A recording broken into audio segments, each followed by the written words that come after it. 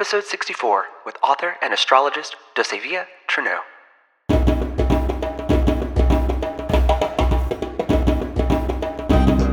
Welcome to the Institute of Black Imagination. I'm your host, Dario Calmes, an artist, writer, brand consultant, and generally curious fellow. And each week we bring you a conversation from the pool of Black genius to inspire, engage, and help you unleash your own imagination.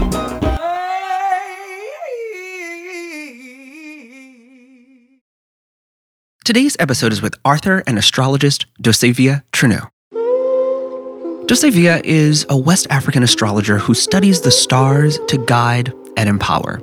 My fellow Scorpios may recognize her from her Instagram at Scorpio Mystique, or maybe you know her from the Know the Zodiac app, which solidified her space among the stars as the first Black woman to have an astrology app on OS and Android. Her celestial journey began in Paris, France, and shortly thereafter moved across the pond to the suburbs of Snellville, Georgia. As a child, she discovered the magnitude and the powers of the universe. In a quest to better know herself, she started using the cosmos to guide her through her own life transitions.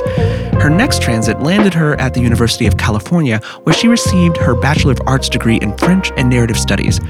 A magical encounter with mushrooms as a freshman was the nova that shifted her perspective on life and unveiled a connection between the body, the earth, and the stars. After completing her Master's of Arts degree in English education at Columbia University, she returned to her native West Africa, where she curates immersive experiences in the motherland for those of African descent through her travel agency, Magic and Melanin. Now, this was also the site where her long-term relationship ended, leading her to write and heal through her debut book, Signs and Skymates, The Ultimate Guide to Astrological Compatibility, which is available wherever books are sold.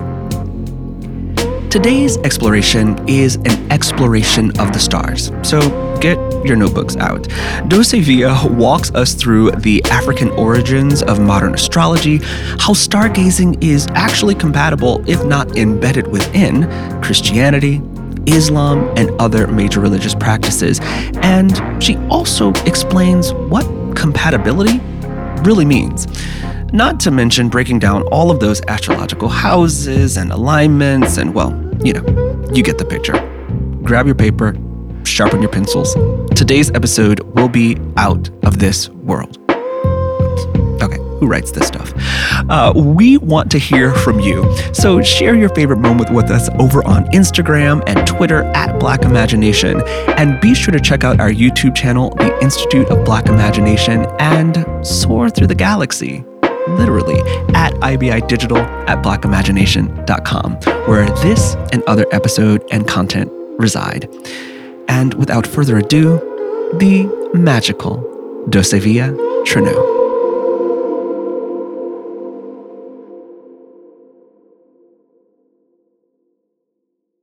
Dossé-Via. Hello. I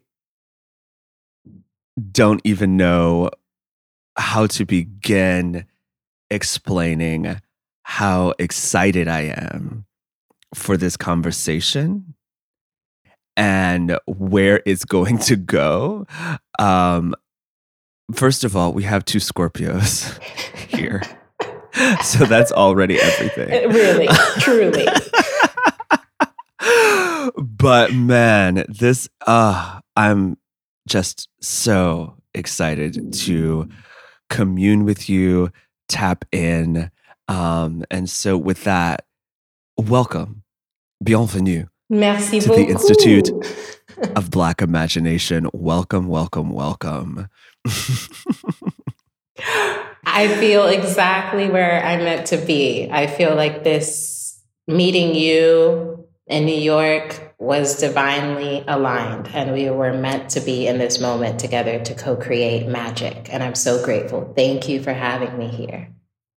A pleasure. I have been following Scorpio Mystique and been guided by Scorpio Mystique for, I don't know, 7 years, 8 years. I have no idea. And so this is also like talking to, the Beyonce of astrology. Wow, and I'm honored. Which is I'm honored because Beyonce actually has very similar placements as me. So her sun sign is Virgo, moon sign Scorpio, and my sun is Scorpio, moon sign Virgo. So that is an ultimate compliment. Thank you. okay. I knew I had a little something with Beyonce. I knew it. So to start, who would you like to dedicate today's conversation to? Definitely Nova and Remy, my star seeds, incredible beings of light who inspire me daily. I have the privilege of being the portal through which they came into the world. And every single day, I'm blessed by their energy. So Nova and Remy, c'est pour vous. Okay. Nova, Yes. Nova and Remy. Yes. Okay. For you all. So to start, who is Dossé-Via? Who? I live in Côte d'Ivoire, and what's beautiful about being here is the cars, the taxis, the vans, they have affirmations on them. Often graffiti affirmations, inspirational quotes. And one that I see often is DMT, my initials, partial initials, because I have a long name. And DMT is also known as, scientifically, the chemical that's released when you die. And I've been thinking about that often, interesting that of all the initials I could have had, mine are DMT and they're connected to that. Even now, as I'm looking, I see the number 23 on an advertisement, and I'm born on October 23rd. And I would say I am energy intrigued by synchronicity. I'm often deeply in awe at life's synchronicity. What has occurred, what's happening now, and what is to come leaves me in awe. And it's my own energy that's connected to that infinite source of creation. That's what I am. That's, I think, a beautiful kind of segue into beginning to think about signs and communication, right? I'm very much a believer in the communication of the universe, right, with us at all times, right, if we pay attention. But when did you first begin noticing that there was communici, right? Like there were actual messages coming through multiple mediums. When did that begin to occur?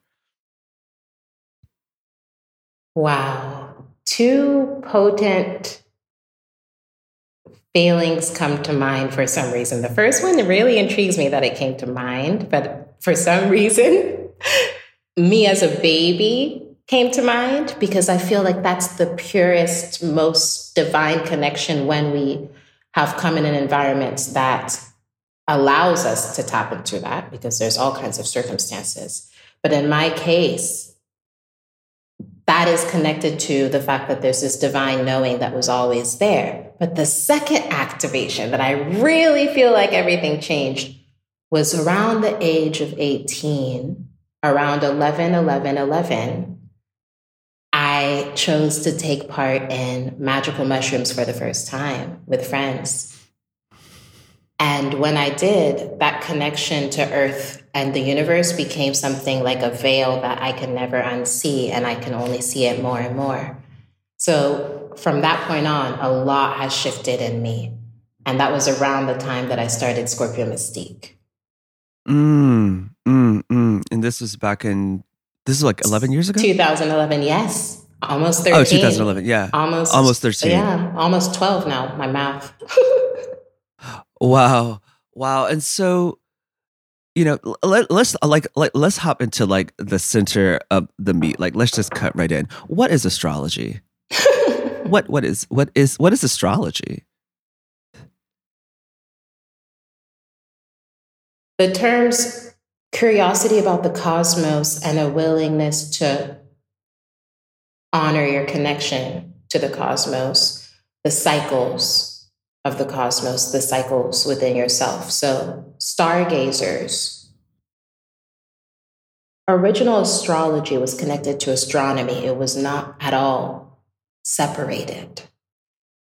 And our original astronomers, some of the talents that they had, such as the Dogon of Mali, allowed them to know things about the cosmos that took, quote unquote, modern scientists much longer to find out. But for them, science wasn't just science. It was directly linked to spirituality. So when there was a full moon and they noticed that the waves in the ocean were more passionate, or when there was a new moon and they noticed that when they planted a seed, it was much more fertile, they understood it was a connection to what was happening around us, within us, and in the cosmos. So if you are curious about the cosmos and the cycles of the cosmos, you can be, and I would say you are, an astrologer. But it takes patience to study those cycles. Mm. And so when you had this experience with, the mushrooms, and this connection was revealed, right? A connection that was always there. Yes. But now a veil, had been lifted. What were those next steps? Like where did your curiosity take you? Oh, good. So I'm very grateful that I, around this time, had already been studying astrology. So what happened is that I started embodying astrology more, because previously my Virgo moon just loved taking in all the insights of, okay, the moon is in this sign. This is how it influences us. This is the best time to do money moves. This is the best time. And that's great. It really helped me on a practical level.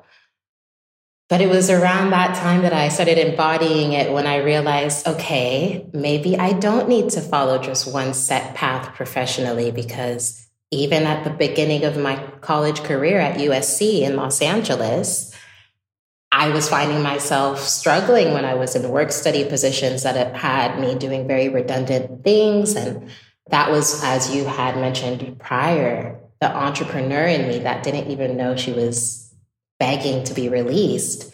And that could be seen in my chart through Mercury, Sun, and Pluto in Scorpio, Venus and Sagittarius, placements that demanded independence and self-autonomy. And so embodying my chart really helped me live the life that I truly love. And through doing that, I was like, oh, I can't really gatekeep this. I have to help others. And that's my Virgo moon. Not every human might have had the same reaction, but that was mine. And my Virgo moon happens to be in the 10th house of career. Once again, embodying my chart, being of service through something I'm passionate about, something that becomes my legacy, 10th house energy. Okay, so let me just circle back and catch the listeners up. So this is Dossé-Via, Trenou. Yeah, Trenou. Oh, Trenou. Oui. Trenou. Creator of not only Scorpio Mystique, but the Know the Zodiac app, which I believe is the number one astrology app on iTunes. Oh, wow. I think you're speaking that into existence, but what I do know... Wait, did I misread that? I mean, I feel like you just put me there. So thank you, well, Institute it's gonna of be Black after Imagination. Seriously. Thank you for that. Y'all are the embodiment of your name and your mission. Thank you. What I do know is I believe I am the only African and Black woman astrologer to have an astrology app on iOS and Android. And I hope that's not going to be the case forever. Because unfortunately, as I talk about in the book, the field of astrology tends to be whitewashed now, which is why more and more Black and Indigenous astrologers should receive the attention and spotlight that they deserve. So thank you for giving me a platform. Oh, yeah. Oh, of course. I thought I literally saw that the number one astrology app. But you know what? I must have been in a vision. I must have been in a vision. But so Scorpio Mystique, Know the Zodiac app. You also have a kind of like a homecoming travel agency called Magic and Melanin. Yes. Which is bringing people from the diaspora back to, the motherland, to Africa, to, help them on that healing journey. And then you also have, an EP, you are, a musician as well. You actually studied this at USC Yes. before getting your master's in English, at Columbia University. So like, that's just like the background. So the listeners know like who's talking about, astrology, who is this person. But I'm really interested because, we've been talking as if all of these things are like real and like factual and happening. And many people, rightfully so, are like, this is pseudoscience. Like, what are you talking about? Like, I'm supposed to be following the stars, like at the moon. Like, why should skeptics be even paying attention to any of this, or should they? Yes, it is very valid because astrology on a more popularized level has been reduced to stereotypes about the sign or just reading the back of the horoscope in a magazine. But astrology at its core is very, very scientific in nature because all the planets, one second. Excuse me. All of the planets that we refer to in a birth chart are planets that are factually aligned in that position, and NASA has the exact same coordinates as we do. The difference is that current day, most NASA scientists only view this for scientific purposes. The fact that, for example, someone could be born when Venus is in Scorpio and makes a 90-degree angle to Saturn in Aquarius. A NASA scientist would have these coordinates and that exact degree of the placement of someone's birth also mapped out somewhere. But an astrologer would have studied cycles upon cycles, and not only on their own. It takes the legacy of all of the astrologers before us of what it means when someone is born when Venus is square Saturn. What events occur in humanity around the times that Venus is square Saturn. And that's actually why some of the biggest politicians dating back to, I don't even know where to begin, definitely in the BC, pre-BC area, we've had astrology used to predict major global events or to plan attacks or to plan romantic alliances. Astrology has been used because it's been an effective way of understanding the cosmos. The danger is when people feel like they have to be overly dependent on astrology. Oh, the moon is in this sign, can't do this. Mercury's retrograde, can't do this. Once again, that is a stereotype of astrology, and it's used for clickbait purposes. So skeptics have the right to be skeptic, but I will say, if you read Signs and Sky Mates, I can guarantee you'll be much more open to integrating astrology into your life. Oh, yeah, that's the part I forgot. Signs and Sky Mates, your new book, which is everything. And really, I think speaks to what does it mean to have, a Black woman bringing her full ancestral surround to, this work. You spoke, earlier about, astrology and astronomy actually being the same discipline that was then parsed out really as a result of the Enlightenment, right? So the Enlightenment, reason, trumps all, which also gave us the scientific method, which, has also given us, incredible, amounts of technology. And I think, many people listening and, yourself included, can really feel that there is a desire for the fleshing out of this kind of sterile way of looking at the world, right? Wow, yes. And so, but you said so many things that I'm sure people are like, girl, square to what? Exactly. The degree in whom, like the conjunction.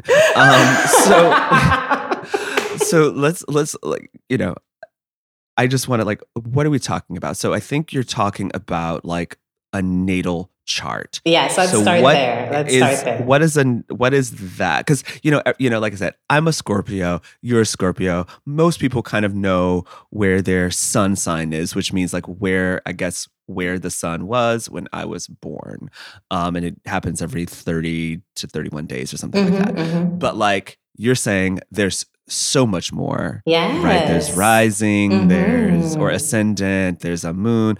Like what is this? So for those, this is a beautiful question, and I'm very happy that you brought me back down to level 1, and it's important for everyone to know. First things first, I like when people can learn themselves through their chart. So at knowthezodiac.com, you can calculate your chart for free. So if you want to do that while you listen, it will already be an enlightening experience if you don't know what your birth chart is. A birth chart is a map of the stars at the exact time, place, and location and date of your birth. Ideally, you would know your exact birth date in order to get the most specific birth chart. If you do not know your birth date or birth time, you would want to work with an astrologer. And especially because someone asked me recently, someone who didn't know their exact birth date, that takes a specific one-on-one connection with someone. But if you do not know your birth time, you can still put 12 p.m. in the calculator, and you would disregard your rising sign. You would disregard all of the house placements. And based on the degree that the moon is in, if it's close to 0, between 0 and 4 degrees, and 26 and 29 degrees, you would disregard. But if it's anywhere between 4 degrees and 26 degrees, your moon sign is most likely accurate, even if you don't know your time of birth. And so your birth chart, the way that we go through a solar cycle when we're like, oh, for now, for example, it's about to be Aquarius season. People know that Aquariuses are born end of January through end of February. We have those same types of returns for all of the different planets in our solar system. The moon goes through every sign every 2.5 days. So that's why someone could be a Scorpio, but could have a Scorpio friend who has a different moon sign than them. And so when they're like, oh, I don't at all relate to Scorpio characteristics when people say Scorpios are intense and shy and homebodies, it could be because that Scorpio was born when the moon was in Sagittarius, for example. So they feel much more naturally jovial and more extroverted than someone who could be born with the Virgo moon, like me. So your birth chart will continue to show all of the placements: Sun, Moon, Mercury, Venus, Mars, Jupiter, Saturn, Uranus, Neptune, and Pluto. And it also helps you know what the meaning of those planets are. Knowing your moon sign means you can get deep understanding of who you are when no one's around, your intuitive knowing of yourself. And your sun sign is more your core personality. Your rising sign, which is calculated when you know your time of birth, is the impression people have of you. And that's sometimes tricky for people because it could still be very different than who they think they are. So I like to start introducing people to the sun, moon, and rising so they're not too overwhelmed. But soon after you read that, you're going to be curious about your Venus placement. Venus is a planet of love, magnetism, helps you figure out who you're compatible with, but also how you attract money. And you're going to be curious about your Mars placement, the planet of action. Shows the type of way you tend to assert yourself in the world and the things you're afraid of doing. So your chart is a compass for you to get to know, I would say, the ways that you tend to naturally and subconsciously move through life, because most of our actions come from a subconscious place. So your chart reveals you to yourself. And then you mentioned something about houses. Like, now, what are the houses and those placements? A great question as well. And I would say one of the best ways to deepen the layers of understanding after you know your sign placements is house. Once again, only if you know your time of birth. But the houses, the birth chart is split up into 12 houses, sectors of influence. The first house is about identity and self. The second house is about money, security, and values. The third house is about communication. The fourth house is about roots and your home and your past. The fifth house is about fun, creativity, true love, being able to let your inner child out. The sixth house is about health, service, wellness, structure, routine. The seventh house is about relationships and partnerships, not only romantic, but also creative and financial and professional. The eighth house is about depth, joint merging, collaborations, and the psychology of humans. The ninth house is about spirituality and long journeys and education. The 10th house is career and legacy and reputation. The 11th house is your social avenues, your technological networks, community and revolution. And the 12th house is one of the deepest houses of all, of spirituality. It can also be viewed as the house of hidden enemies, and it can also be viewed as the house of spiritual rebirth. And when you look at your chart, you will start to see where your sun is placed. If you know your time of birth, it'll be in a certain house. Your moon, it'll be in a certain house, so on and so forth. And you may notice that certain houses repeat themselves multiple times. So let's say some of you listening are looking at your chart on knowthezodiac.com and saying, oh, wow, I have 4 fifth house placements. You would want to study fifth house energy because it means that a big core of your energy is directed, often subconsciously, at that energy. And if you're not diving into the energy of that chart, of what's in your chart, you could actually feel really dissatisfied. So if somebody has fifth house energy, which means fun, play, acting, of course, it all depends on where it's specifically placed in their chart. But for the most part, it indicates that they need to let themselves have more fun, play more, and let their inner child take the lead. But if they're in a job that they don't enjoy, they're just doing things because they think they have to, they're following societal conditioning, they'll never feel in alignment with their chart. So your chart can also be a great wake-up call for you to what your spirit has been asking you to do and remember all along. But it can also make you deeply uncomfortable. If you see your chart and you realize, oh, wow, deep down, I know that's what I wanted, but now I really have to admit that's really what's going to help me live an aligned life. Your chart can't force you to get up in the morning and do what you're supposed to do. Only you can. So it's a big responsibility when you have that awareness of yourself. I hope y'all were taking notes because that now I'm like, oh wait, where's my phone, girl? Where my house is? What house am I in, girl? Am I living in my truth? I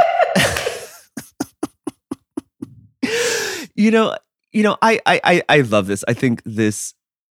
First of all, you just schooled me. I'm gonna have to go back and listen to this again right after this. It's so exciting.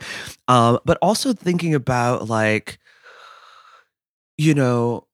astrology being like one of, if not the oldest form, of spirituality, right? It came prior to Judaism, Christianity, Islam, many of the religions that we practice. But can it coexist? I love Jesus, and he died for my sins. Mm-hmm.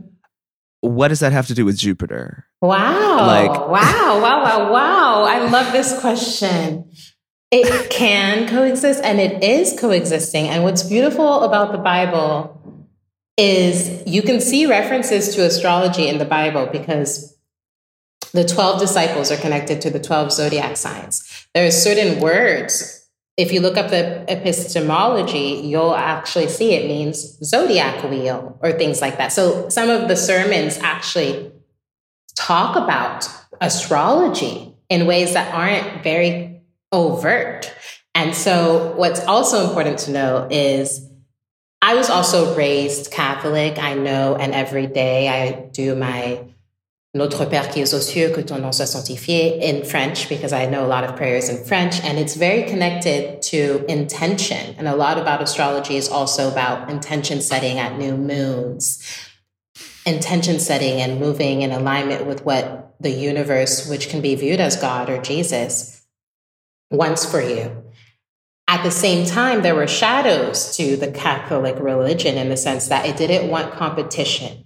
So I think a lot of this taboo comes from the fact that the Catholic Church in many ways at times acted like a business when it came to, we need to have the attention because we know that there are both light and shadows in all religion. And sometimes the Catholic Church used their religion to condition people, make them feel like they're not worthy. It happened a lot in Africa when there was enslavement in America. At the same time, in Africa, people who were still here were being enslaved in different ways, especially mentally, when they were being told they can't practice their indigenous religions, when they were being told, if you want to be saved, you have to believe in Jesus like we do. When in Cape Coast, where Africans were enslaved before going and captured before going to forcibly being brought to the Americas, there was a huge Catholic church, and the people enslaving them would be at church worshiping God while hearing the cries of the enslaved. So there's this, when you have that history of knowing that there's also deep oppression connected to all religions, it makes you look at the root of spirituality as something that can transcend the division in religion, that can more unite it. I feel like astrology is the core of all spirituality, the curiosity of being on earth and being able to be respectful to nature, being able to be grateful for the sunset, being able to be grateful for the moon's transits. But at the same time, it can get complicated when there's multiple spiritual forces at play. Oh. Okay. I mean,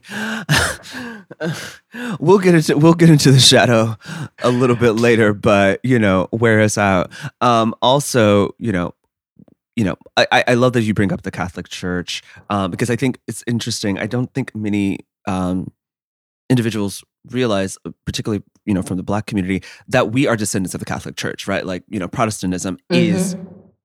Was the Great Division, right? After Martin Luther, 1515, so we are descendants of this legacy, whether or not we call ourselves Catholic or not.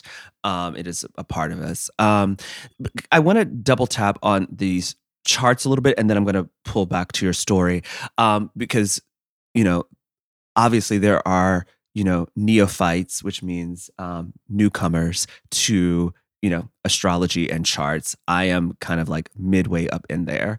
But I know there's a couple of experts listening too. I know there's some people who know their charts as well. And so this is a question for, those wanting to go even deeper. What's an often overlooked or underestimated yet significant aspect of someone's astrological chart, i.e. like midheaven, the Mars, their first, Yeah, that's a beautiful question. Thank you. Juno is the asteroid of marriage and partnership. And I feel like what's powerful is people often look at their Venus and Mars sign to try to figure out their compatibility with someone, whether it's friendship or romantic. They're like, well, my Venus is in this, theirs is this is how we might vibe. But Juno actually shows you who you want really deep down, even if it's completely different than your Venus, your social magnetism, your aura, what you tend to think you should want. So Venus is more what you think you should want. And Juno is actually, if you're really, really being honest with yourself, this is what you really want. And it was only 2 years ago that I really looked into my Juno. I had always been very tuned into my Venus and Sag and understood it made me very free-spirited and adventurous and lover of travel. And it just made me think I need to be with someone who is as equally free-spirited. And when I looked into my Juno and saw that it's in Cancer, it actually made me reflect and be like, maybe when I say that, it's because a part of me is afraid of what it means to consistently show up for someone who shows me how much they love me, pours into me consistently, because I'm so used to being of service. So I really sat with that.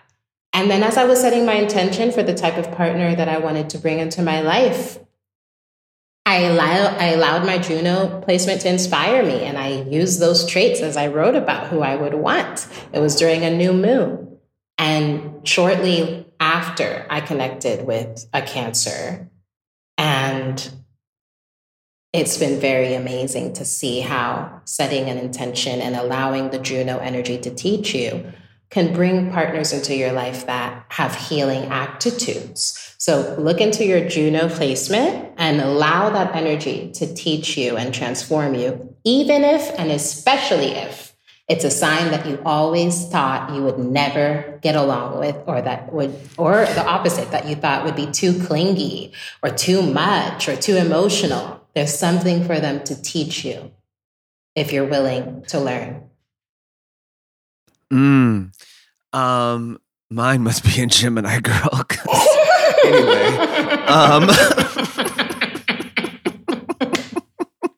you have to let me know.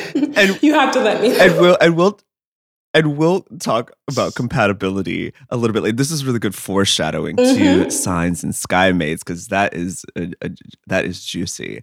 But kind of thinking, of using astrology as also like a tool of like healing. You do speak in the book about kind of like the ethics of using other people's charts, and those the permissions, right, needed and granted, right, because you're kind of peering into someone's way of being. But like, how could someone use astrological charts, like the astrological charts of family members, to perhaps process, think about, and or heal from family trauma? You are very, very, very much aligned with where I'm at in my life too, because writing this book was so vulnerable because I opened up about my relationship with my own family and how astrology helped me work through it. So now I feel like I am at a really good place to help people see that even the most tumultuous connections, unless they're inherently abusive and dangerous to either party, have the capacity to be deeply healed through a patiently unpacking the layers of the human that is in front of you. And the reason why I say human is because often a lot of our family issues can come from either people that we view as our parents, and therefore we put the label as parents, or as siblings, and we keep that label and expectation of siblings. First thing about astrology is look at the person's chart on a human-to-human level first. Get to know who they are and their inclinations and their desires on a human-to-human level. Release the expectations of the label first. And when I started doing that for my own parents, it really helped me so much, because it helped me figure out their inherent patterns and how some of it aligns with me and harmonizes. An example could be that both of my parents have a lot of Cancer energy in their chart. Even though my dad is a Taurus, my mom is a Leo, they both have a prominent amount of Cancer. And my Mars sign, the planet of action, one that rules Scorpio, is also in Mars. So we have that natural family healing, intuitive connection that allows us to have cute moments in the family group chat. However, because Taurus and Leo square off with Scorpio energy, and I talk about that in the book, it forms a 90-degree angle of more friction.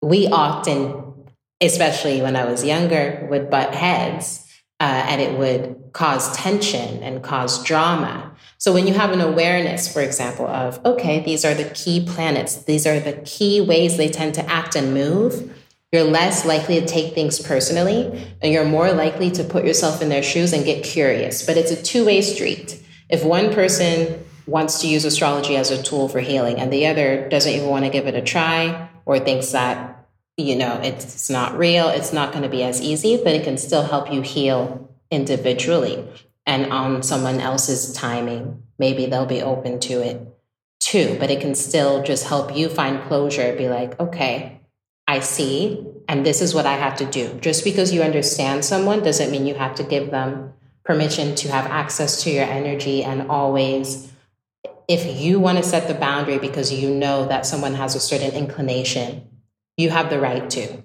But it's up to you to figure out, and your chart can help you, the best way to do so in a way that has empathy for the other person.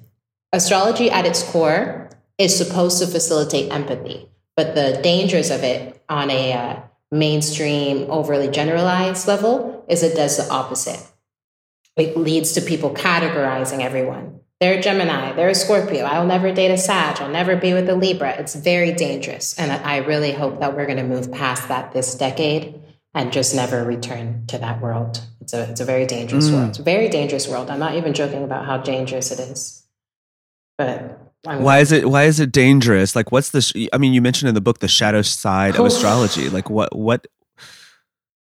We see these Black Mirror episodes and things like that of how people can, cast people out for reasons and social codes and credits and things like that. And I feel like people's subconscious views of the signs, when stereotyped, leads to them pushing away relationships that could literally be a catalyst for everything they wanted.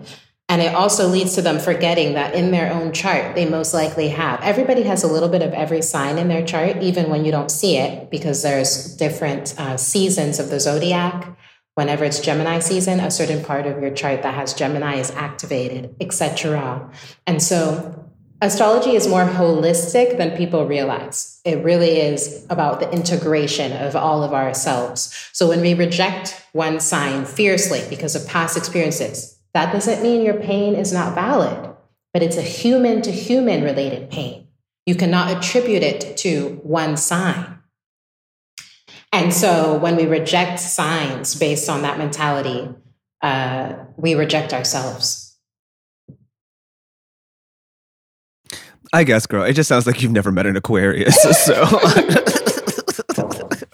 well, to prove my point, my Saturn is an Aquarius. So I just made it and am making it through my Saturn return in Aquarius. So it means that I'm supposed to learn from Aquarius energy. People born around 91 through 93 also are going through their Saturn return in Aquarius, as well as people around the age of 60. So my mom and I are going through our Saturn return at the same time, and people around the age of 88. Every 29 years, Saturn returns to the position it was in when you were born. And it helps you go through a spiritual glow up, but it doesn't come easy. It comes with a lot of tough lessons and growing pains. Not everybody even feels like they can make it through. ooh, I must be right there. I think I'm right. Yeah, I think mine started in 2019. Sounds about right. Saturn be so fierce. Ooh, it's like eclipse season. So, kind of pulling it to, your own life story and, trajectory, growing up, in Paris, starting in Paris, and then really kind of coming of age in Atlanta, going to school, West Coast, coming back East Coast. And then I even remember like when you moved to Africa, right? So you've been touching a lot of continents and experiencing Blackness in a multitude of ways. How has that, experience really shaped your point of view of the world, right? Because you're understanding yourself in your body, right? Your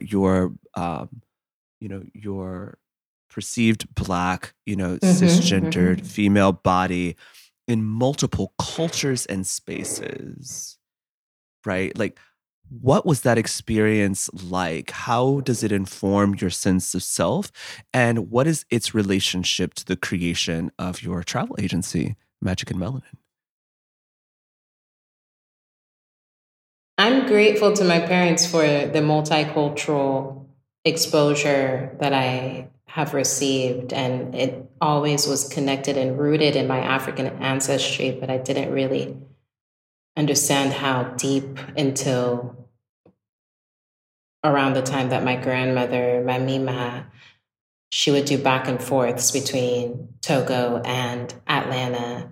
And I was often used to her being here every few years for several months at a time. And around the age of 86, she told my mom she was ready to go back, and she was blind. So there was something in me that told me, I don't think my Mima's coming back to Atlanta after this. And I hadn't been back to Togo in over 9 years. So at the time I was 24 and studying at Columbia University after having gotten my bachelor's at USC. And I'm really backtracking in my life as I'm talking because I wanted to go to USC so bad after having been in Atlanta. And when I was in Atlanta, I wasn't first in Atlanta. I was in Snellville, Georgia. That's really where I grew up. I don't always talk about it, but I'm happy that you brought that up because I grew up in Snellville, Georgia from the age of 7 to 15. And I went to school at Atlanta International School. So even just the commute from the suburbs to Atlanta, where I was surrounded by multiple cultures. I was learning French, English, Latin.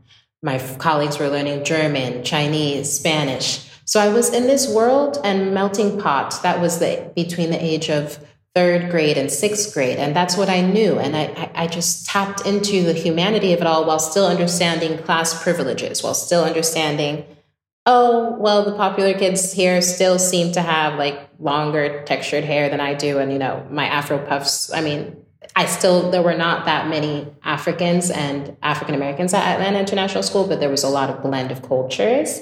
So I still understood in my childlike age that as an African girl, I still stood out in many ways. And I still had to kind of find my way, even if it was a multicultural pot of energy.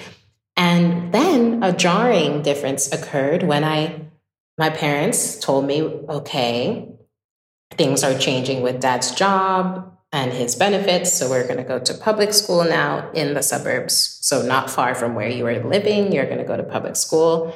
And they put me in one of the best schools of Snellville, Georgia. However, even less Africans and Black people. So I remember the Dossé-Via of 3rd grade entering my class and seeing young kids wearing whatever the equivalent of limited to was and all these things and just being like, okay, where am I going to sit? And I don't really see anyone that looks like me, but I'm going to just do my best to fit in. And I did do my best to fit in because flash forward to when I did make it back to Atlanta, but this time North Atlanta High School. So a more urban school in Buckhead. Now it's gotten a little bit more gentrified, but back then it was way more Black people than I had ever experienced in school. And I go there and people are like, okay, cool. You're a French girl. You kind of speak white, but we'll accept you. And so I've always had these multi-layers of the double consciousness, triple consciousness, quadruple consciousness.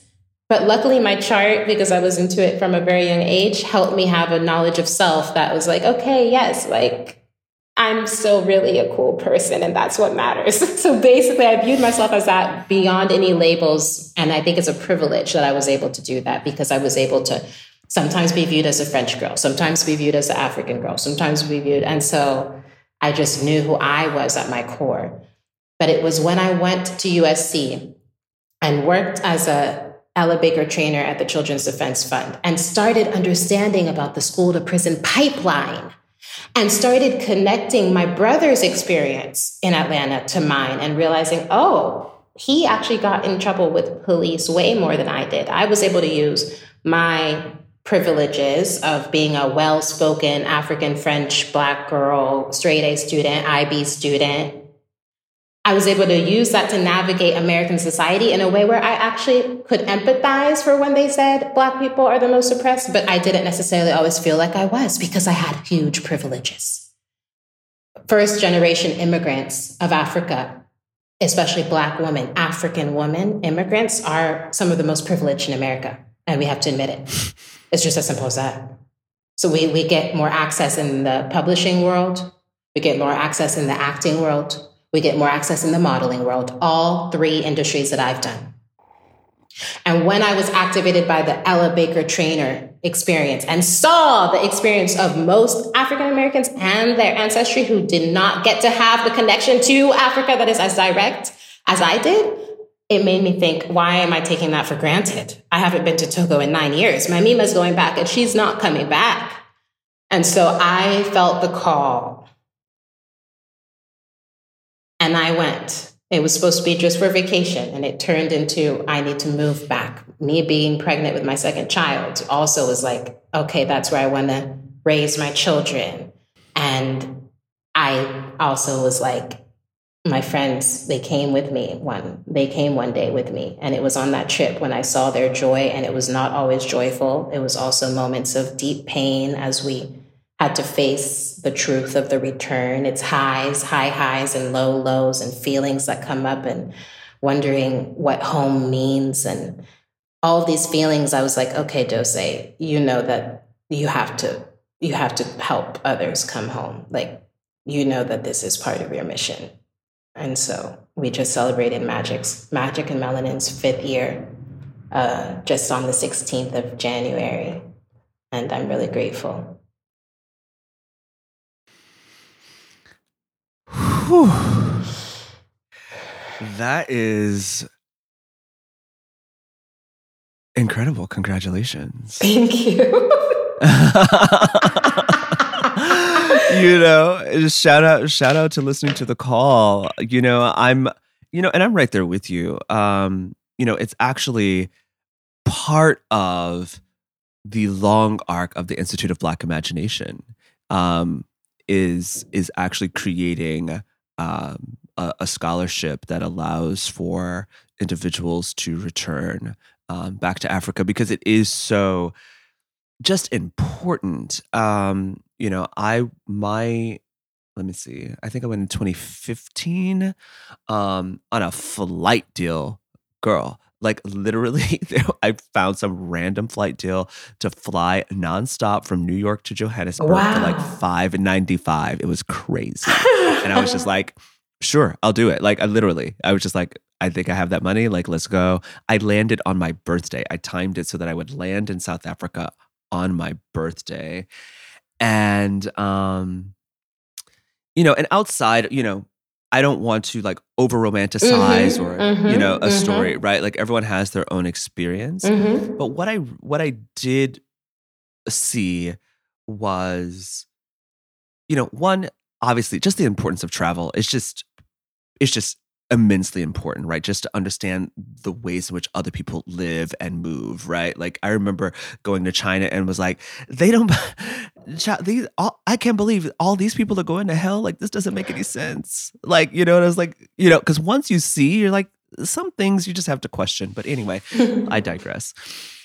But like being on the continent and being a Black American, you realize that you don't realize what you've been kept from, right? Because if you don't know you're missing it. But you don't know that you've been missing a sense of like home, or that you've actually never been seen. You've actually never been seen in your entire life. You've been living your entire life thinking that you're, whatever. Nobody's actually seen you because you're not in an environment where people have the cultural memory to remember you. Right. And so I go to South Africa and I'm sitting at this like barber shop / bar / car wash, as we do. And, I'm sitting there with 2 African women and they're like, I don't know, your temperament, I think maybe your people are like from Swana, but like, but definitely not like, no, not Xhosa, but, and definitely not like Zulu, because you're not like, kind of warrior. Like, and so, and they're picking the pieces of me apart, right? The quality of my skin, my temperament, my cheekbones, my neck, because they have a cultural memory of it, right? To associate it with. And so one, seeing how after even 400 years, like it's still there, but 2, you're in a place where people can actually see you.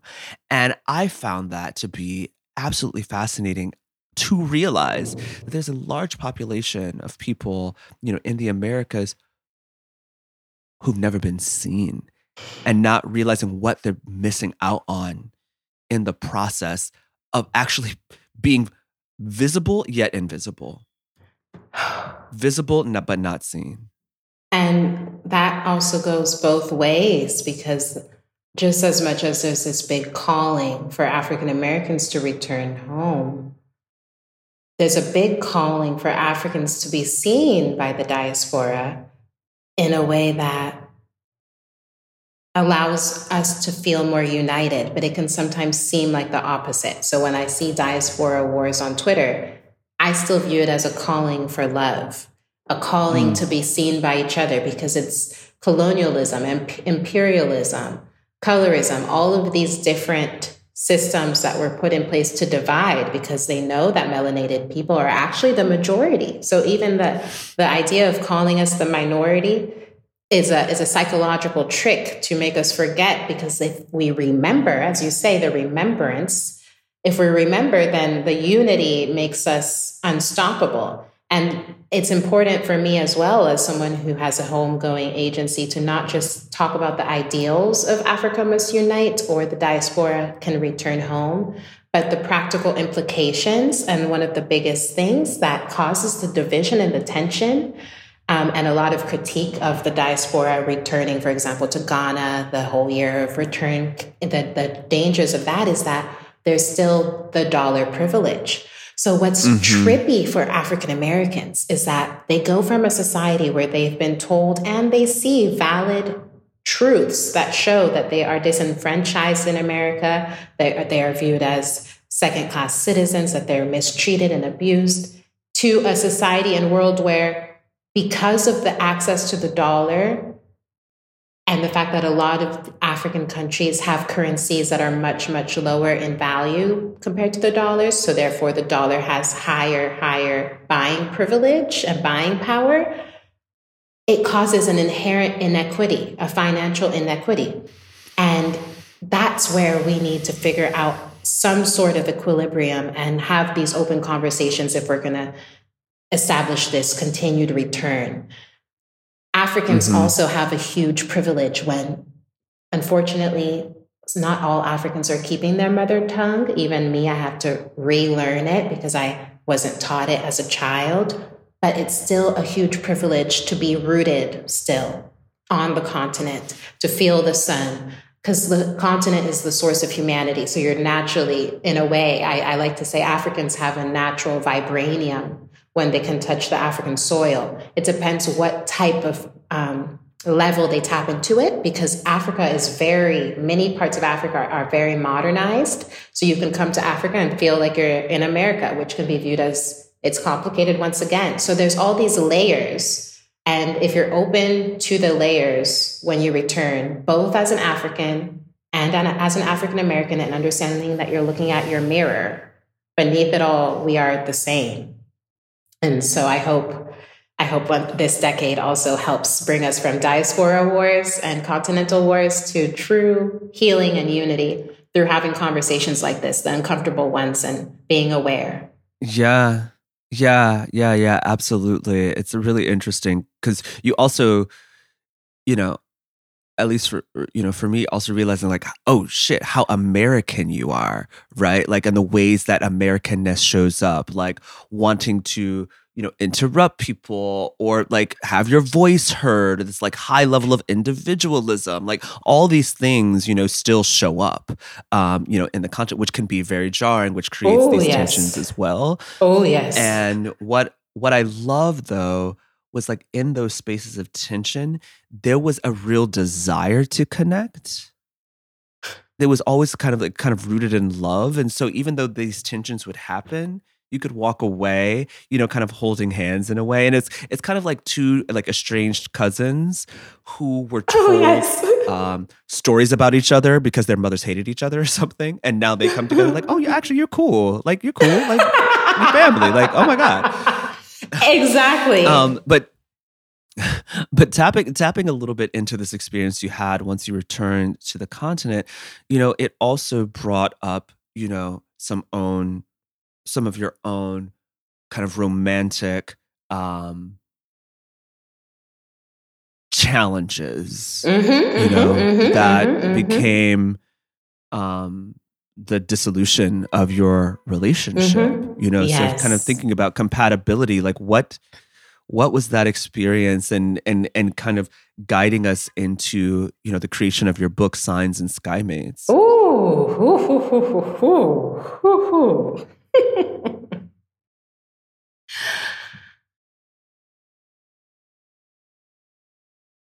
Because my moon is in the 10th house in Virgo, I have a pattern of, at times, pouring my energy into work as a way to escape my feelings. So I'm glad that you brought this question up, because recently, as the book has come out, it's given more space for me to really think about the trajectory.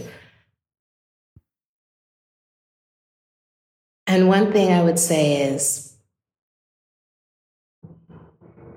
going back to the motherland connected me more to my spirituality and allowed me to hear myself more. And it also led me to have more non-negotiables.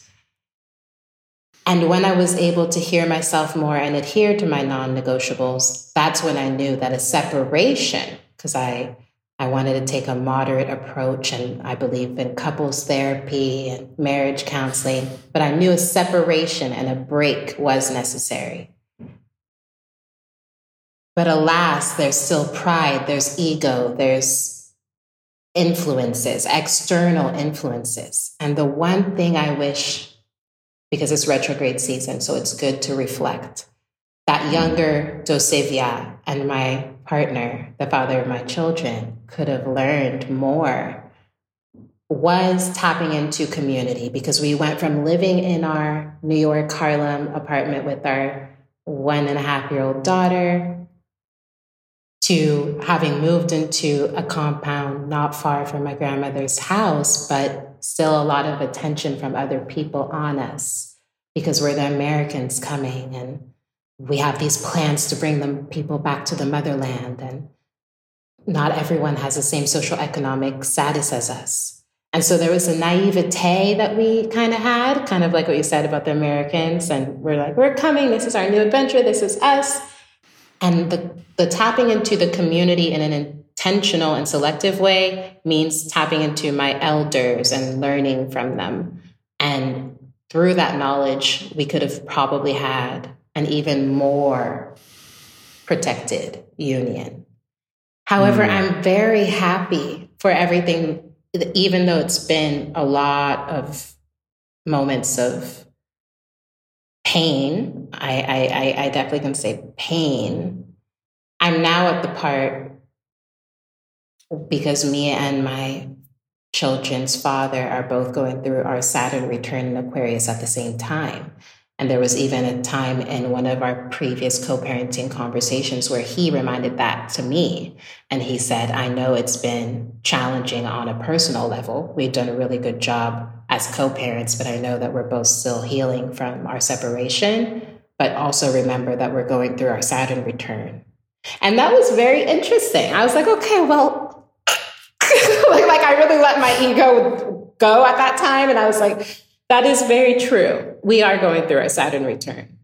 And so writing the book was to help other people. I got married at 23 years old. I became a mother at 22. And I learned a lot since then. And now I'm 30.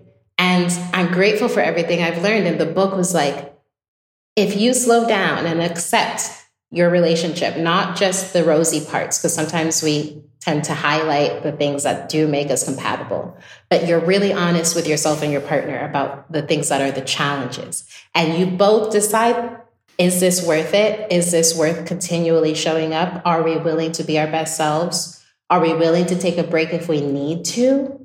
Are we willing to let go if it's codependent? Are we willing to study each other? Are we willing to let go of what the other said 3 years and 10 months ago? Note to self. So I'm able to hug past Dossé-Via and hug my past husband now, because I do feel like our destiny was to create Nova and Remy. And also he helped me in a huge way with Magic and Melanin and Scorpio Mystique and Know the Zodiac. And I've also poured into him a lot. And so I'm grateful now, while the pain still exists. And Signs and Skymates became an offering to help other people through my own experiences as an astrologer, but also as a human. And offering it is, you spoke a little bit earlier about compatibility, but I think you have a really interesting take on compatibility. How do you define compatibility? The synergy that we have, the consistent synergy that we have with another being and with a sky mate. And beings don't have to be humans. They can be your plants, they could be your pets, they can even be the city that you decide to live in or the job that you decide to pursue, because acts of creation, in my eyes, are also living, breathing things. They have a birth chart too. So that's why business astrology is great. If you want to be an entrepreneur and you want to choose a path that feels good for you, being clear on the date that you start your business can have a big influence on how compatible you are with your business. I was just looking up my birth chart for when I started to know the zodiac, and it's a Taurus. And I'm like, this really does explain the more slow and steady, but yet very consistent approach I have to it. So compatibility is your consistent synergy, but I also like to use the computing definition of compatibility. And that means that when software is compatible with another software, but when it's not compatible, adjustments need to be made in order to reestablish a compatibility. So compatibility isn't something that's fixed. It's something that's flowing with the awareness that you will sometimes outgrow a part of the relationship, both with yourself and with others. And you can also grow into a relationship with yourself and with others. I love that. So that means that any two people can be compatible if they're willing to make the necessary adjustments. Is that that? And there are also seasons in compatibility. So your chart will, yes, there are certain seasons where you're more compatible with someone than another. And that's deeper, I'd say advanced level of astrology, but you can already tap into it. And there are resources in the book where I share websites where if you put in your birth information, you'll be able to see where the current planets are activating your chart. So for me right now, we're in Capricorn season. It activates my third house of communication. So it was divine timing for a podcast to be scheduled now. So I'm compatible with this moment. But if it was Libra season or the very beginning of Scorpio season, my 12th house of solitude would have been activated. And I would have most likely been like, can we schedule it for a different time? Because I'm more in my home body introspective mood. So sometimes when someone thinks they don't get along with someone, or that the person's ignoring them, it could be that the sun or a major planet like Saturn is going through their 12th house of spirituality and telling them, literally ghost everyone. It's not about them, it's about you. And then once it enters their first house of the self, you could have a conversation with that person and could be like, that was the best conversation I've ever had. So that's why it's really important to have that flexibility. And it's when you start being flexible and compassionate with your own changing seasons within yourself, allowing yourself to not always be the upbeat person. Or if you're mostly someone who tends to be cynical, looking at your chart and be like, when is the best time for me to actually put myself out there? It's as you practice being more flexible with who you are and holistic in who you are that you're more likely to have. But what I want to let everyone know is there will be some relationships that are inherently more challenging than others. This does not mean that every relationship is on the same playing field. And that's where what you just said comes back into play. Sometimes the most challenging relationships are still the most successful because they don't take it for granted. The things that do work, they feel like it's worth it. And when they study their chart and they accept, oh, we are going to actually not always see eye to eye and often butt heads and try to prove the other wrong. But look at this beautiful compatibility between our Venus signs. It allows us to also have a lot of presence with each other and openness and transparency. And so if we get on each other's nerves, we'll most likely tell each other that rather than be passive aggressive. And I will also say Don't think you're in luck just because you see a lot of green and harmony in your chart with someone else. And I talk about this in the book. You can compute your synastry with other people using astrological software, because sometimes the relationships with a lot of harmony are the ones that are taken for granted. So it's always a matter of showing up and also being honest when you don't have the capacity to show up. So you keep someone in the loop if you need space, if you don't want to do the work. Because relationships should ideally flow and not always feel like a big responsibility to maintain. The most compatible connections are the ones that flow without the pressure of always having to be perfect. They flow even within the imperfections. And you mentioned earlier, and it might have been even before we started recording, speaking a bit about like the orishas. And so this is what I really love about the book is, when I speak about, your kind of Black womanhood, let's just say that, you're not just pulling in like, kind of like Greek mythology based, astrology, right? Like you're actually tapping into our own African rooted, like I was going to say astronomy, astrology as well, and specifically the orishas. What are orishas, and how are they mixed up in this? What role are they playing, and how are you using them, just for lack of a better term, to help translate the stars? Yes.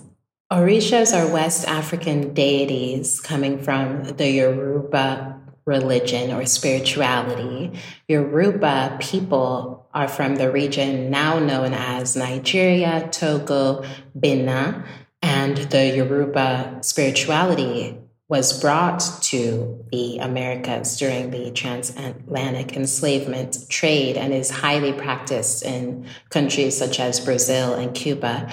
And at the basis of the Yoruba religion, it's more of a deity system where there's the creator, Oludumare, and the orishas are emanations of the creator's energy.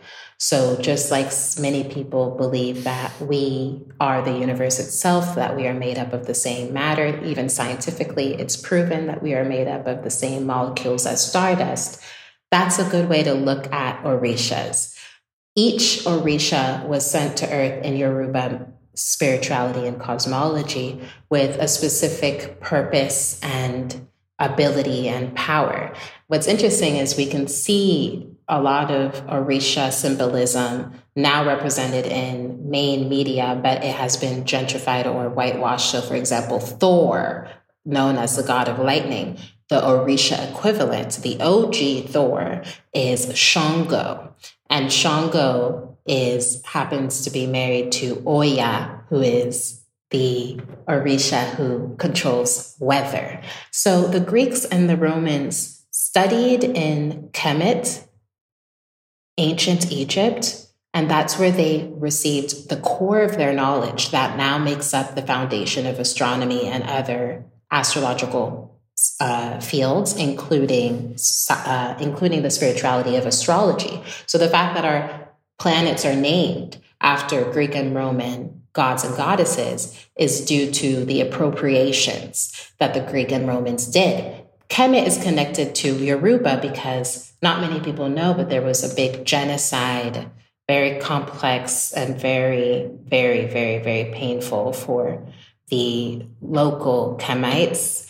And they had to a portion of them emigrated out of ancient Egypt and came to what is now known as Nigeria. So the influences of the spiritual practices of the Kemites was brought to the Yorubas. There's a connection between the Kemites and the Yoruba culture. And so as I studied this, and really it started revealing the fact that even though I grew up studying the planets, Venus, Mercury, Saturn, named after these Greek and Roman deities, when I started to understand the roles of the Orishas, I was like, wow, Aphrodite, it's actually Oshun. And the moon is Yemosha, the Orisha of fertility, the Orisha that shows us and reveals what our innermost desires are. And Ogun, the Orisha of war and iron, is what we call and refer to as Mars. And what's beautiful is that this is connected to all sorts of indigenous spirituality. People in India also have their deity system who they could connect to the planets. People in Latin America, same thing. And so it's just to show us and encourage us to remember that a lot of what we think or have been told were created by the Romans and the Greeks originated in Africa, since Africa is the source of humanity, and since it's proven that the Romans and the Greeks came to Africa to get the majority of their knowledge. Could you break down, because you actually do it in your book, the word Ori, right? The word Ori. What does Ori mean, and how does that connect to what you just mentioned? Ori in Yoruba is our divine head. And the concept of the Ori is that even beyond the Orisha, because in Yoruba spirituality, we all are led by a particular Orisha, sometimes two. You would have to go to a practitioner and get a reading, similarly to how people go to astrologers or tarot readers to get readings, and they would let you know who your Orisha is. But your Ori is your divine head that is even more intuitively aligned with you. And it's the knowledge that you should be always following. But this only happens when you've listened to the messages of your Orisha. And so if we were to see the equivalent of that in astrology, it would be knowing your planetary ruler. I'll give a quick overview for people who know their rising sign. If your rising sign is in Aries, your planetary ruler is Mars. If it's in Taurus, your planetary ruler is Venus. If it's in Gemini, your planetary ruler is Mercury. If it's in Cancer, your planetary ruler is the moon. If it's in Leo, your planetary ruler is the sun, because in astrology, the sun and the moon are luminaries that are also viewed as planets. If your rising sign is Virgo, you are ruled by Mercury. If your rising sign is Libra, you are ruled by Venus. Scorpios are ruled by two planets, Mars and Pluto, because Pluto still counts as a planet in astrology. And then Sag rising, ruled by Jupiter. Capricorn is ruled by Saturn. Aquarius is also ruled by Saturn, and its modern ruler is Uranus. And then finally, Pisces is ruled by Jupiter and Neptune. And astrologers would tell you, when you know your planetary ruler, that's actually one of the best ways you can move through life, because every sign, when you know your planetary ruler, you'll know what you're more inclined to do, what you're more inclined to be. So the same goes for your Ori. As you consciously take time to tap into your Ori, and I share resources in the book on how to do so, it'll be more clear for you to trust your divine knowing. And that really helps you develop a strong relationship with yourself. Your Ori becomes an inner voice, a very strong inner voice that you can hear. And I believe our Ori is connected to our divine ancestors. I think it's not just us. I think that becomes a channel for us. And Black Panther does do a very good job of showing how we can tap into the ancestral world. And a lot of Yoruba spirituality is honoring those who came before us and knowing that their energy is still here. There's a quote. I'm just going to read it from the book. It's page 23 for anyone listening who actually has the book, kind of double tapping on Ori, that just kind of took me out. Through reading signs and skymates and connecting your insights with the metaphysical aspect of this expansive universe, you'll understand that your Ori, or divine power source, helps you become your own Orisha. Meaning, you are your own planet, and you have discernment and intention regarding who's in or out of your orbit. This is one of the most powerful realizations to make in this lifetime and in all lifetimes.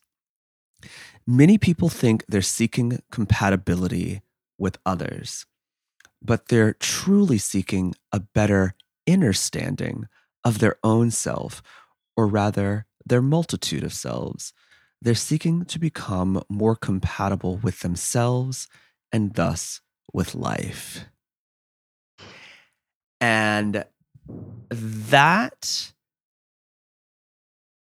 it just blew my mind. Right? Like that, first of all, folks who are listening, this is full of all types of downloads. But like really, like that was such a really beautiful centering piece, right? Like understanding that you are your own planet. And just like any planet, right? Like your gravitation, your gravity, your vibration, the waves that you're sending out attracts other planets, Yes. right? Other bodies, other pieces of mass, right? And so, so by tapping into your Ori, you then get to see in real time, by just observing who's around you, where you are and what you're allowing for, right? And that not all people in your, it doesn't always have to be harmonious, right? But it is about shifting, right? It is about changing, right? And so that friction, that maybe like being squared or conjunction or something, I'm still learning, but that tension that you feel is purely just indication, right? Indication of some type of misalignment, right? Between your body, your planet, your Ori, and that of what you are currently in conversation with or attracting at this moment. But like that kind of frame of thinking of us as all kind of individually, individual planets that, because of our own energy source, are actually in the presence of all of these other bodies, right? Some distant, some close, some more affecting, some distant, just really flipped everything. And also kind of reifies this idea of like compatibility, or redefines this idea of compatibility, because ultimately those lovers, right? Yes. Or that lover is also a reflection or a part of your own gravitational pull. Exactly. Right. And, you can remove judgment, and really listen to your own emotion and feeling, which lets you know how to adjust. Yes. In any situation. Yes. Right? And I love that. You really understand. So, yes. Yes. And it allows you then to become your own astrologer, because my goal as an astrologer is, to present a key and people realize that the lock is within themselves. So it's cool that they can feel inspired by my readings, but their internal navigation system, their own navigation system has the power to guide them, and their chart especially. So once you understand the language of the cosmos, then you become a student of it, because I'm still a student. I learned so much about my chart on the daily, and then astrology has so many layers. There will become a time where you don't need to know specifically what sign the moon is in. You don't need to know exactly when the next retrograde will be. There will come a time where you truly embody your chart, and you know when your body is telling you it's time to take a break from this friendship, or it's time to apologize because your spirit is seeking to mend this relationship. And it's very powerful. It's when we trust ourselves on that level that we start attracting really the connections that, and the ones we attract can still have tension, because the tension is here to teach us something too. And if we're willing to work through it together, it can lead to a bigger breakthrough than if we had feared it and run away from the tension. So get curious about where the tension exists in your relationships, and get curious about where the tension exists in yourself. That's also one of the best way to work through jealousy. And jealousy is a very valid emotion. But sometimes we've been conditioned to protect ourselves whenever we feel jealousy from others. And it might be because we haven't made room to feel it entirely within our own self. So studying your chart will even highlight your insecurities. It will highlight your flaws, the moments where you really do have to work on something. And so once you're able to look at yourself that way, you're less likely to push people away because of the same flaws or different flaws that exist in them. That doesn't mean tolerating abuse. That's my one disclaimer for all of these things is when it's abusive, there's no negotiables. Yeah. Yeah. And I think maybe even, like thinking of tension more from the place of like, I say like friction, right? And like, changing our relationship to friction and how necessary friction is for forward movement. Like literally you could not walk forward if it were not for friction, because you actually have to have something to push against. And so those moments of tension, right? Or even like jealousy, right? Like that, like maybe jealousy is like, there's an inner desire that you have not acknowledged and this person is living in it. And that is actually what it is signaling, right? And so like the ability to remove the judgment and just look at it as, a friction, there's a distance, there's a disconnect, and I'm feeling the space, right? Like my body feels the gap. And so what is this, trying to teach me? But knowing that its presence in your life is the only thing that is going to push you forward, right? Because if you spoke earlier about relationships that feel so blissful and wonderful and lovely and then you end up taking them for granted, right? Because there have not been those muscle ruptures, right? Which is the only way to actually build muscle, is to actually tear it apart so that it can heal and come back stronger. And Absolutely. so, really reshifting and rethinking our relationship to tension or friction, or, just really listening in, on our emotions is like such a helpful tool. It's our inner barometer, right? That's really kind of guiding us and letting us know how to navigate. I have one okay. Wrapping it up, girl, because we've been in the stars. We have this is actually so beautiful because we look at the Institute of Black Imagination as a place. Did we lose her, KT?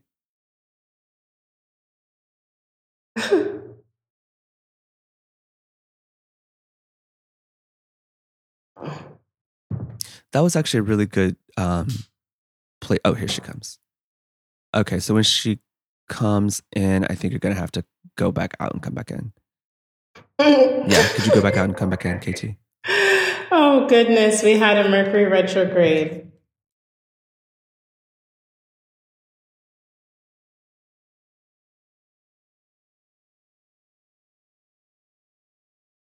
No, we keep losing her.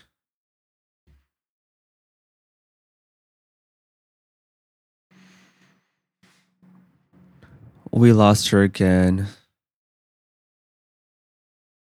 But that's okay. We can actually just wrap it up when she comes back. The good news is like we literally had just ended a question, so it'll be a good cut for Adam.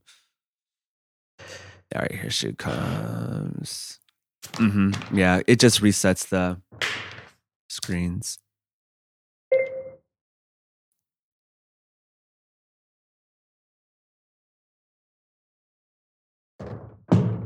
Hello.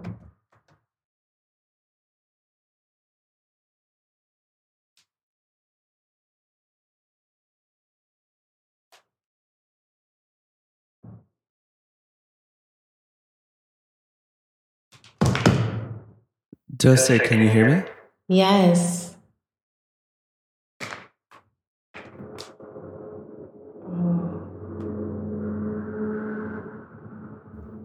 Nope, she dropped again.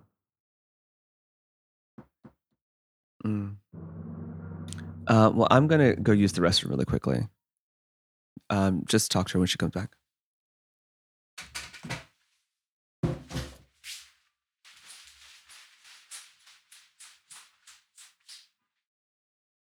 Hey, this is Katie. Okay. Ooh, my bad about that. That was a big post-Mercury retrograde moment. There was a technological difficulty. Sorry about that. Dario stepped away really quick. He should be right back. Okay.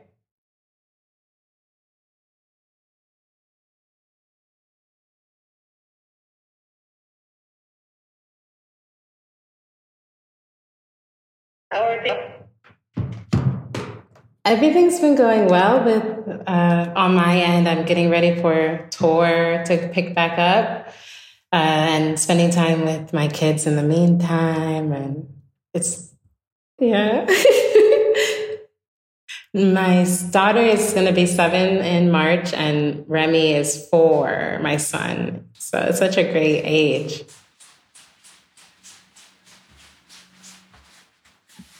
Oh my gosh. I was just thinking about how Nova's going to be 17 in 10 years and I was just like, I can't believe this is a thing. I just can't believe that teenage life is a thing. And I don't know. Oh my gosh. I'm not there at all yet, but I honor parents who are. I'm like, wow, y'all really did that for years and years and years and years and years and years. Okay, no worries. Hey, sorry about that. It's all good. Speaking of signs, honey, we're pretty much almost done anyway. Okay. But it was a really beautiful place to end, or to start wrapping up. So, Dossé, this conversation has been absolutely incredible. Like, absolutely incredible. Thank you so much. I just have a couple other questions, and I will return to you, your evening, and your children. So, I kind of want to pull, we've been in the skies, and I kind of want to pull us down into, the reality of like the lived experience. And thinking about the forces outside of just the planets that may be affecting the way in which we're showing up in the world. Two of those biggest forces are patriarchy and capitalism.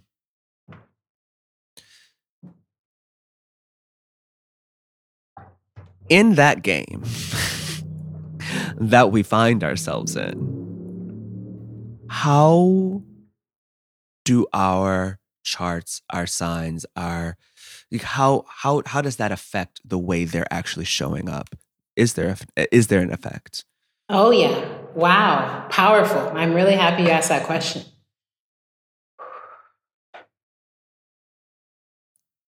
Our house placements can show us what we're more drawn to putting our energy towards. So if you have a lot of 10th house, 2nd house, you may see that things like power and money and values are important to you. So therefore, there might be certain systems in life that actually are more at your benefit.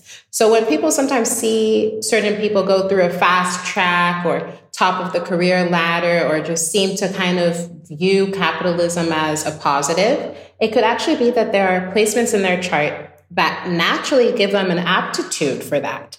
But the 10th house and the 2nd house can also be viewed on more spiritual levels.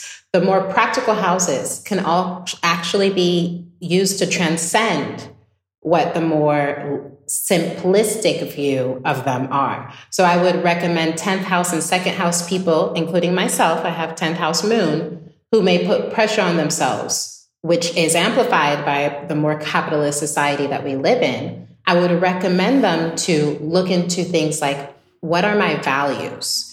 If people on an individual level start by asking themselves of their values, and my friend Rachel Cargill, she does a great workshop on living according to your highest values, and she really helped me move a lot in that way, especially at the beginning of the year, asking yourself, what are your core values? The 2nd house has a lot to do with values. The 10th house has a lot to do with more than just career, but your legacy. What do I want to leave in the world? Even if you don't have a lot of 10th or second house energy, it is still somewhere in your chart. So on an individual level, in order to combat our own capitalist tendencies that we may or may not be aware of, I would encourage people to look at where 10th house is activated. That's if they know their time of birth. If you don't know, then look at where Capricorn energy is in your chart. And then second house, if you don't know your time of birth, look at where Taurus energy is. That is what will ground us in the moment rather than just be lost in what could be. And on a more political and overarching level, I'm actually really excited for what 2023 brings for us because Pluto is the planet of transformation. It's been in Capricorn for over 20 years. And in just a few months, it will enter Aquarius. It will enter Aquarius from March to June 2023. Then it will retrograde back into Capricorn until the end of this year. And at the beginning of 2024, it will re-enter Aquarius for more than 20 years. And what this means is, since Aquarius is all about revolution, power of the people, Bob Marley, Angela Davis energy, Angela Davis has a great quote saying, and I'm paraphrasing, that to be radical is to grab things at the root. That's true radicalism. And so having Pluto shifting out of Capricorn, where it's been for 20 years, and Capricorn is all about power structures. And that's why we've had this big push and pull between the past ways of going through capitalist ways of being, and that's just the way it is. And now we have more people saying, actually, what if I don't want to work anymore? What if I just want to choose rest? So what's going to happen is we're grabbing things at the root. What is it that condition us? What systems have attempted to keep us enslaved? And how can we, as Bob Marley said, emancipate ourselves from mental slavery? That is what Pluto and Aquarius will teach us for the next 20 years. And we have Saturn, the planet of challenge, leaving Aquarius on March 7th, entering Pisces until 2025. To have this connection of Saturn in Pisces and Pluto in Aquarius, Saturn wants us to choose love, especially when it feels like the opposite of what we should be choosing.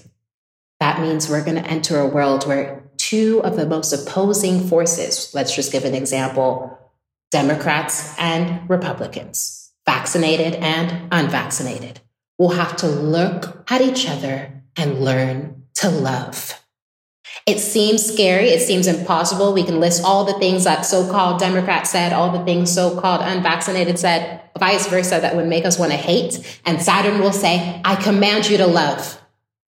Will it be utopia? No. Pluto will be in Aquarius, a completely different sign than Pisces. The tension, the friction will still be felt. Will we make it through? Millions of humans have made it through astrological transits. It's those tensions that have led to the biggest breakthroughs. So I believe that as a collective, we are exactly where we're meant to be. We need to take things breath by breath. And the more we stay connected to nature, the more capitalism naturally becomes less influencing. It's less of an influence on us. That's one of the biggest life hacks for us to know. The more we connect to nature, the more our internal navigation system increases.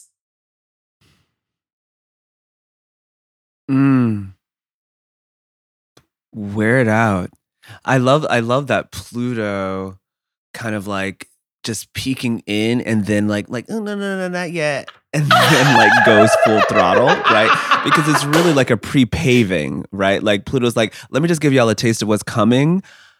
Okay, now get yourselves together because in about 8 months, I'm coming back strong. You understand completely. And because Scorpio is ruled by Pluto, Scorpios are going to be Scorpios, and people with key Scorpio placement in their charts will be at the forefront of a lot of revolutions or behind the scenes of a lot of revolutions, because Pluto is like operates behind the scenes.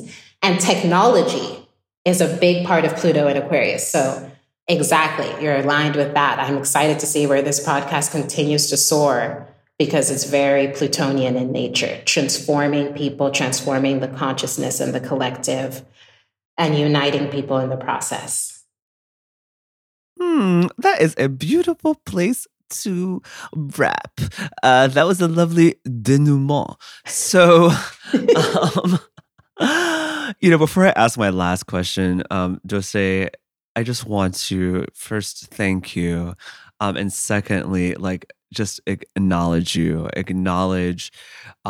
this incredible service that you provide to so many people, around the world, bold-faced names and, um, us regular folk, down here on Earth, to just really help us see a little bit clearer. And I think that, ultimately, at least my goal always is just clearer vision, right? Like more vocabulary, more words to speak to what I'm seeing or to reveal things to me that have always existed. And you're doing that in a multitude of ways via, your book, Signs and Skymates, completely kind of, I think, really kind of revolutionizing and shaking up what we even understand, astrology to even be or mean, including like, compatibility and redefining that, through your EP full of mantras for people to just kind of like tap in and kind of like let the words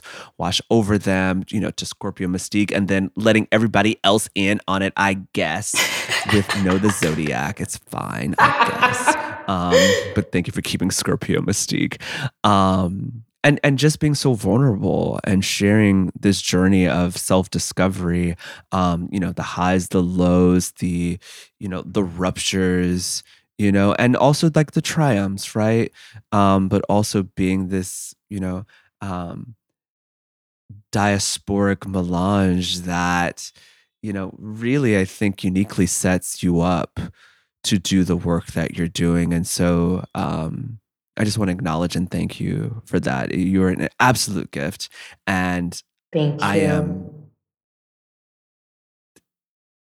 fully appreciative and just to be honest, just giddy that you chose to be my skymate today. So the feeling is it's mutual. It's been fun soaring through the stars with you. So thank you. My last question, with everything at your behest, right? Your Ori has full reign. What is the world you imagine for the future?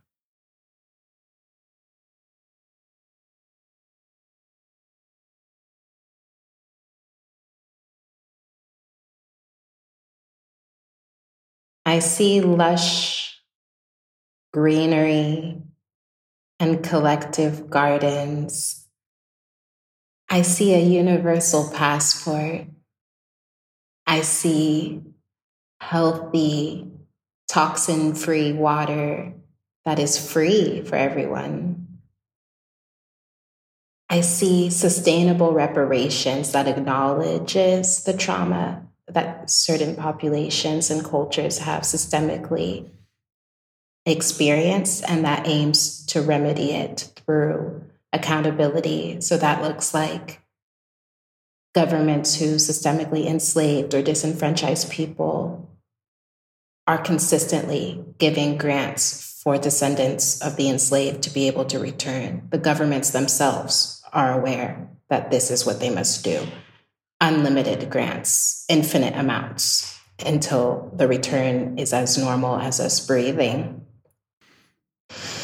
I see mothers and anyone who chooses to birth children being able to do so in the safest and most harmonious environments using indigenous methods and plant-based healing. Very, very low mortality and maternal death rates because of the reconnection with our ancestry and the inherent knowledge that we are vessels of life, and those who choose to breathe life in different ways, not through motherhood, have the free reign to do so because they're not crippled with questions of when their next meal is coming. I see us living in a world beyond money in the way that we know. We can return to bartering, we can return to cowrie shells, we can return to looking at each other and being a gift through our presence with each other. And of course, my kids are about to come in just as I say that. So. Divine timing. It works out every time. Wow. Thank you. Dossé, thank you. Thank you. Thank you. Have an incredible, incredible rest of your week. And thank you for sharing your gifts, your time, and your vision with us at the Institute of Black Imagination. It's a true pleasure. Likewise, likewise. I don't know about you, but Dossé-Via has me here in my dining room with a ruler and a compass and, a telescope, really trying to figure out my birth chart. I don't know. How about you? We would love to hear your thoughts on today's episode over on Twitter and Instagram at Black Imagination. And if you love what you heard, leave us a review over on Apple Podcast and share this episode with a friend. Be sure to check out this conversation and others at blackimagination.com, and you can now watch other episodes on our new YouTube channel, The Institute of Black Imagination.